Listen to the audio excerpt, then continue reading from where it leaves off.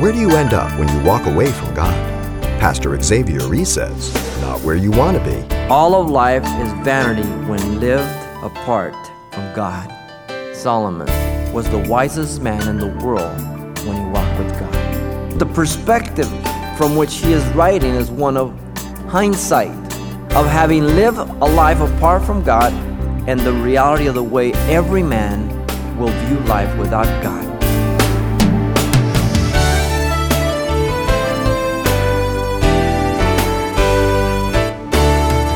Welcome to Simple Truths, the daily half-hour study of God's Word with Xavier Reese, Senior Pastor of Calvary Chapel of Pasadena, California.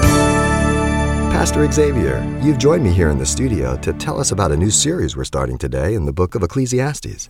Yes, Ecclesiastes is an interesting book. It's a book that has been misunderstood by many because it's so often taken out of context. The book records the wisest man, Solomon, who lived in a time when God blessed him so, but also, being the wisest, he had the potential of being the greatest fool. And truly, he proved it because he walked away from God. And therefore, he gives us many practical lessons of life. The book of Ecclesiastes shows us Solomon as a man who was blessed by God but walked away from God. And he looks at life apart from God and the difficulties, the questions, the confusions. And he ends up as an old man who has come back to God and recognizes error and walking away from God. And that's a lesson for everybody. And it speaks very clearly towards the close of the book that the youth is to remember God in the days of his youth, the Creator, before those difficult days come and there is no pleasure in them. And so the lesson is learn from the fool so that you can be wise. And so we look forward to the lessons. We pray that they would bless you and teach you the practical lessons of life. If you're being blessed, please write us. Drop us an email. We'd love to hear from you to see if God is using the studies. The Lord bless you. And we've heard from many of our listeners. But if we haven't heard from you yet, won't you take a minute to just jot a quick comment to let us know that you're part of our listening audience each day? We appreciate your feedback as vital input to the planning process of our broadcast ministry. And it helps to hear from you how we're being most effective. So address your emails to simpletruths@ccpas.com. Or you can address your letters to Simple Truths, 2200 East Colorado Boulevard, Pasadena, California, 91107. Now, I'll be repeating those at the close of the broadcast, but for now, it's time to get today's study underway, titled, How Do You View Life? Have you ever met or heard of an individual who was looked up to? Their character was exemplary and their wisdom was just incredible. Only to hear down the road after many years of walking with God that the person made a decision to live apart from God, only to bring much hurt to their own life and devastation. So is the account of Solomon and the record of Ecclesiastes. The book of Ecclesiastes is like a blinking red light that should catch each of our eye. Because too often we get so used to the red lights that we don't even see them. I presume you've been driving a long time. And sometimes you're driving down the road and it's as red can be and you're going to go right through it. But that never happens when a red light is flashing. It catches us. And so the book of Ecclesiastes is a flashing red light to catch our eye and our ear, lest we should come to this very place that Solomon records for us. The preacher and teacher Solomon is going to instruct us on the danger of living apart from God that leads to experience only on the mere level of existence that ends up in emptiness. An existence that is viewed from futility, and he does this from three perspectives in his proclamation. And those things are found here in verses 1 down to 11. In verse 1 and 2, we have the proclamation of the preacher stated. In verses 3 through 8, we have the proclamation of the preacher illustrated. And then in verses 9 through 11, we have the proclamation of the preacher applied. Let me read verse 1 through 11. The words of the preacher, the son of David, king of Jerusalem. Vanity of vanities, says the preacher, vanity of vanities, all is vanity. What profit has a man from all his labor, and whence he toils under the sun? One generation passes away, then another generation comes, but the earth abides forever. The sun also rises, and the sun goes down, and hasteneth to the place where it arose. The wind goes towards the south, and turns around to the north, and the wind whirls about continuously, and comes again into its circuit. All the rivers run into the sea, yet the sea is not full. To the place from which the rivers come, there they return again. All things are full of labor. Man cannot express it. The eye is not satisfied seeing, nor the ear filled with hearing. That which has been is what will be, and that which is done is what will be done, and there is nothing new under the sun. Is there anything of which it may be said, see, this is new? It has already been in ancient times before us. There is no remembrance of the former things, nor will there be any remembrance of the things that are to come by those who will come after. The view of futility of life is declared to us in these three ways by the proclamation of Solomon. And so the first proclamation that he gives to us is verse 1 and 2. The proclamation of the preacher is stated. Notice first in verse 1 that he first gives to us his person. His person, he identifies himself as the preacher. Now the word preacher has its root meaning as to assemble or gather together people in order to address them. The word describes the office being exercised at the time of the writing of this book. He is addressing his generation. He's addressing the subjects of his kingdom. He's addressing the people of God. And God allowed this record to be kept, inspired by the Spirit of God, that it might instruct all the coming generations. And now it's down to this present generation this morning. The underlying function of the preacher is for the purpose of teaching. Therefore, some have translated the word, the teacher. As a matter of fact, in chapter 12, or one of the last times the word preacher appears, in the same verse, you get the relationship between preacher and teacher.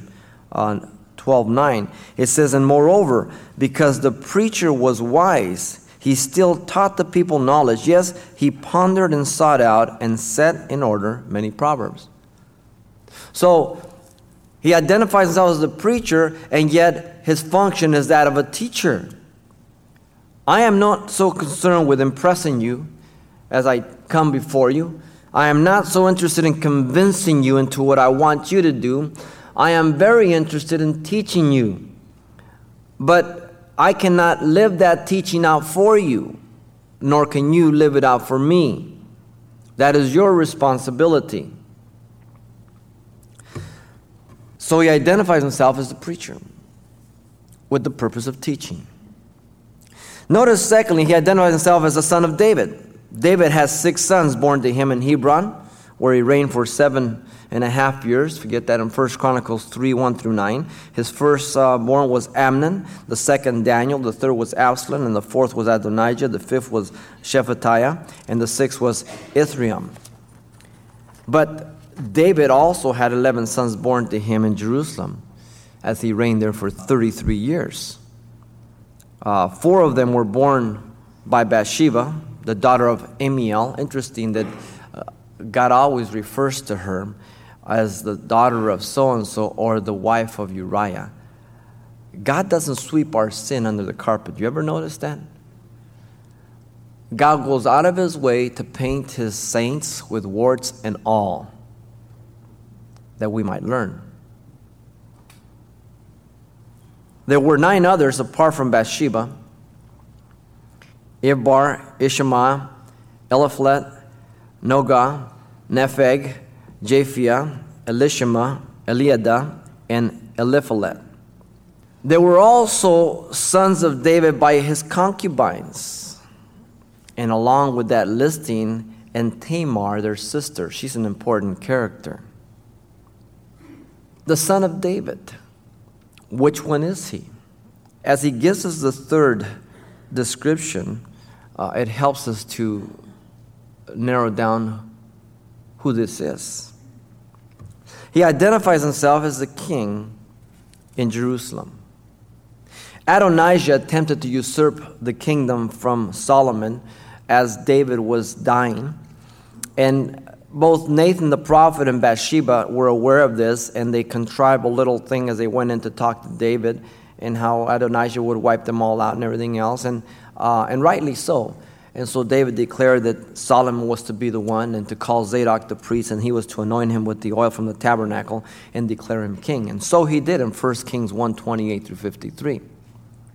Then David charged Solomon with his duties as he confronted him, as well as his duty to avenge his father of those that he had not taken care of.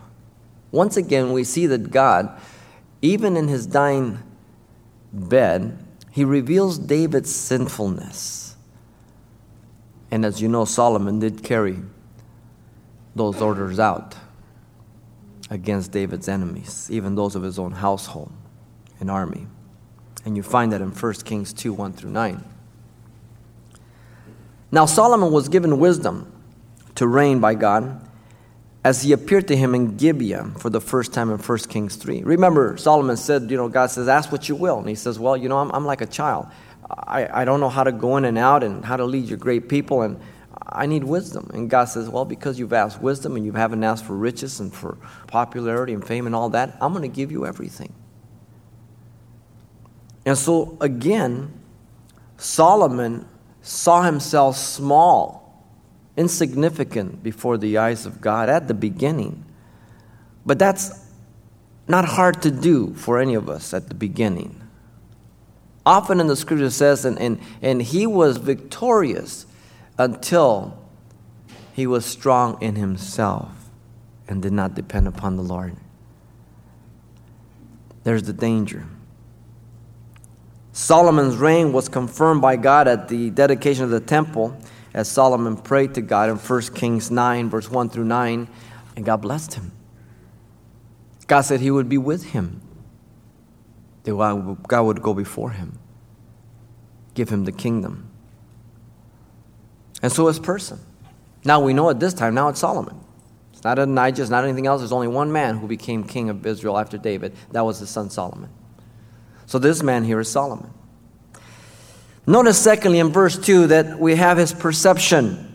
Solomon declares that all is vanity. Solomon's perception is the expression of life lived out through the eyes of a person without God. All is vanity. The word vanity means vapor or breath. The repetition is added for emphasis and making the point. We do it all the time. Oh, why me? Why me? Why me?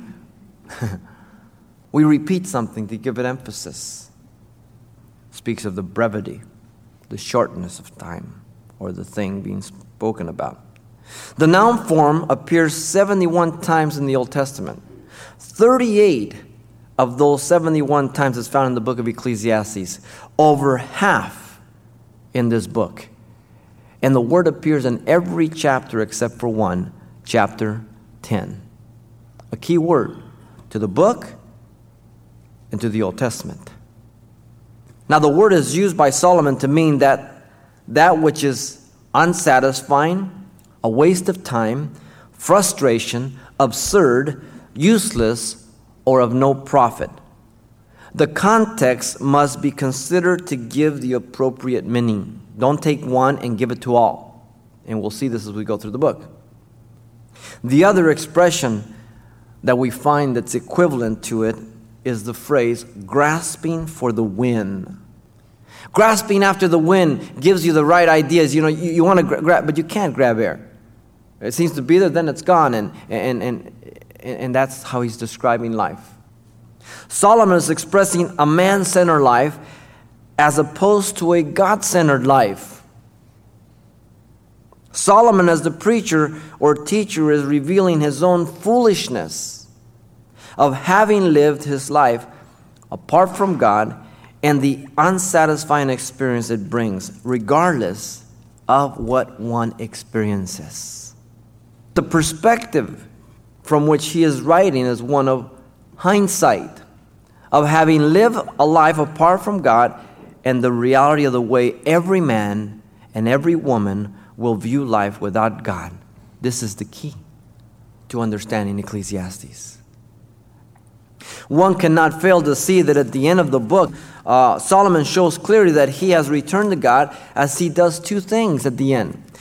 Back in chapter 12, and I'm not going to read it completely, but in chapter 12, verse 1 through 8, he proclaims to the youth to remember God in the days of their youth, before the difficult days come of old age. He speaks of the days when you have no more pleasure, when the sun and the light and the moon and the stars are not darkened and the clouds do not return after the rain, and the days when the keepers of the house tremble, speaking about your legs. And he gives a description of old age.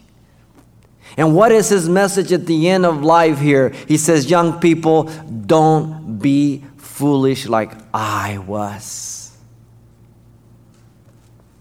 Then also in verses 13 and 14 of chapter 12, he proclaims the conclusion of the matter, of the whole of the book. What is it? To fear God and to keep his commandments, for this is the whole duty of man. For God will bring every work into judgment, including every secret thing, whether it is good or whether it is evil. Verse 13 and 14. Solomon is giving us the benefit of his failure. An old man having thrown his life away, lived for himself, living for things, and he's giving the perspective. He gives the prologue here in verse 1 through 11 of chapter 1. He gives the introduction, verse 12 down to 18, and then he goes from chapter 2, verse 1, all the way down to the end of the chapter 11, and he gives us one experience after another, and then it comes up to a big zero. You cannot fail to see that Solomon returned back to God. Now, the failure and the problem is in thinking that we can do the same thing and always come back to God. Anytime you see an older person come to God and be saved, they're a miracle. Because 80 to 90% of decisions are made by youth in their teens or early 20s. And the older you get, the chances decrease. But we always tend to think, well, I can make that decision. No, you can't. There's no guarantee God will be knocking on the door of your heart. Oh, but the scripture says, raise a child in the scripture and he will never depart. Is that a promise? If that's the case, then all we have to do is get one person saved and that's it. And they're going to go to heaven no matter what they do. Ooh, that's a very dangerous philosophy. The only way I know you're going to heaven is that I see you living out heaven here. I think a lot of people are very unsafe in their security in Christ. Even as Paul says, should we continue in sin that grace may abound? Perish the thought, how should we who are dead to sin live any longer therein? Oh, be also careful. Be careful of R&Rs. You know what R&Rs are, right? Rest and relief, okay? You guys in the military, you take your R&R, you're over there in the bush, and you're out there, and you get 10, 20, 30 days, and then you get to go back. Be careful. R&Rs are very dangerous in the Lord. Many never make it back. The real danger is not in Christ and the warfare. The real danger is in the R&R in the world. There's the danger. Now, notice thirdly in verse 3, his pointed question. What profit has a man from all his labor? Now the question is in view of the toil man exerts.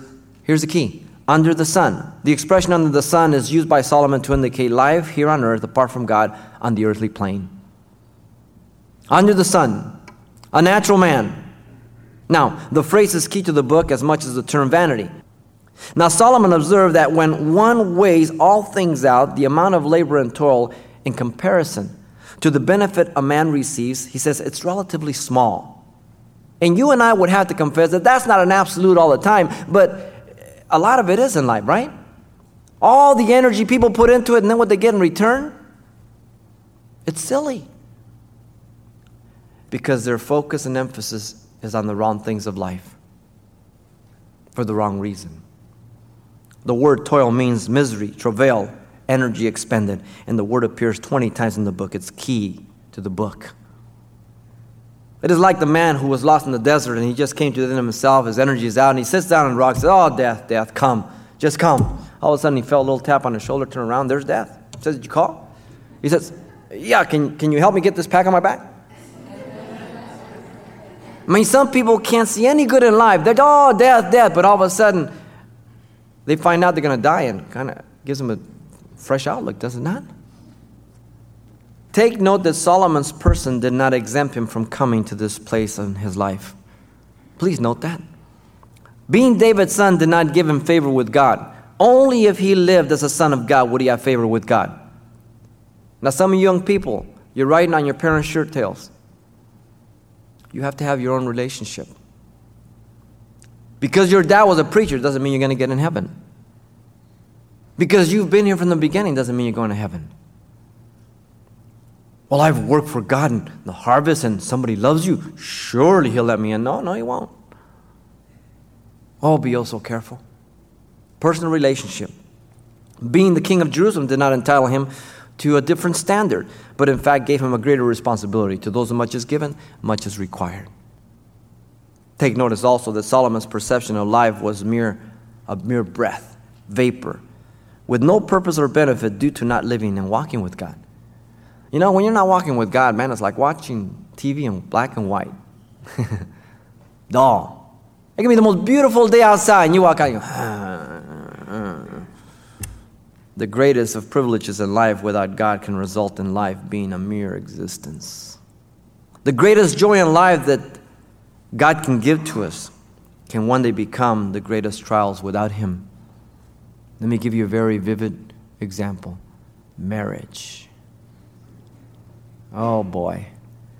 Marriage can be the greatest thing in the world, but if you're not walking with God, it is a hellhole.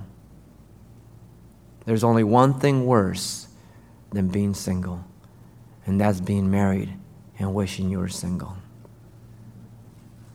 Not going to touch that. I'll let it go. Take note that Solomon's evaluation of life towards the end was that no amount of toil was worth the little benefit that it brought. This was the wisest man in the world when he walked with God. This was the most foolish man in the world when he didn't walk with God. You see, it's a matter of choice, is it not? This is Solomon we're talking about. Not Fred Flintstone. Solomon. The proclamation of the preacher was stated, all of life is vanity when lived apart from God. Pastor Xavier Reese, closing out our time today, illustrating how each of us gets to choose whether we live as a wise man or as a fool. It all depends on whether we're walking God's way or our way. And we've been listening to the first message of our brand new Ecclesiastes series titled, How Do You View Life? If you'd like to receive a copy for your own in-depth personal study, we can provide that for you on CD. We just ask that you send along $4 to help cover the costs. The title once again is, How Do You View Life? Request yours by writing Simple Truths, 2200 East Colorado Boulevard, Pasadena, California, 91107. Or to make your request by phone, call 800-926-1485. Again, that's 800-926-1485. Or the address once again is Simple Truths, 2200 East Colorado Boulevard, Pasadena, California, 91107. Now, for those wishing to place an email for Pastor Xavier, you can address it to simpletruths@ccpas.com for any comment or message regarding our broadcast that you'd like to leave. That's simpletruths@ccpas.com. And thanks for mentioning the call letters of this station however you get in touch. This is helpful information as we monitor the impact of our radio ministry. More views from the one who's looked for life in all the wrong places on the next Simple Truths with Pastor Xavier Reese.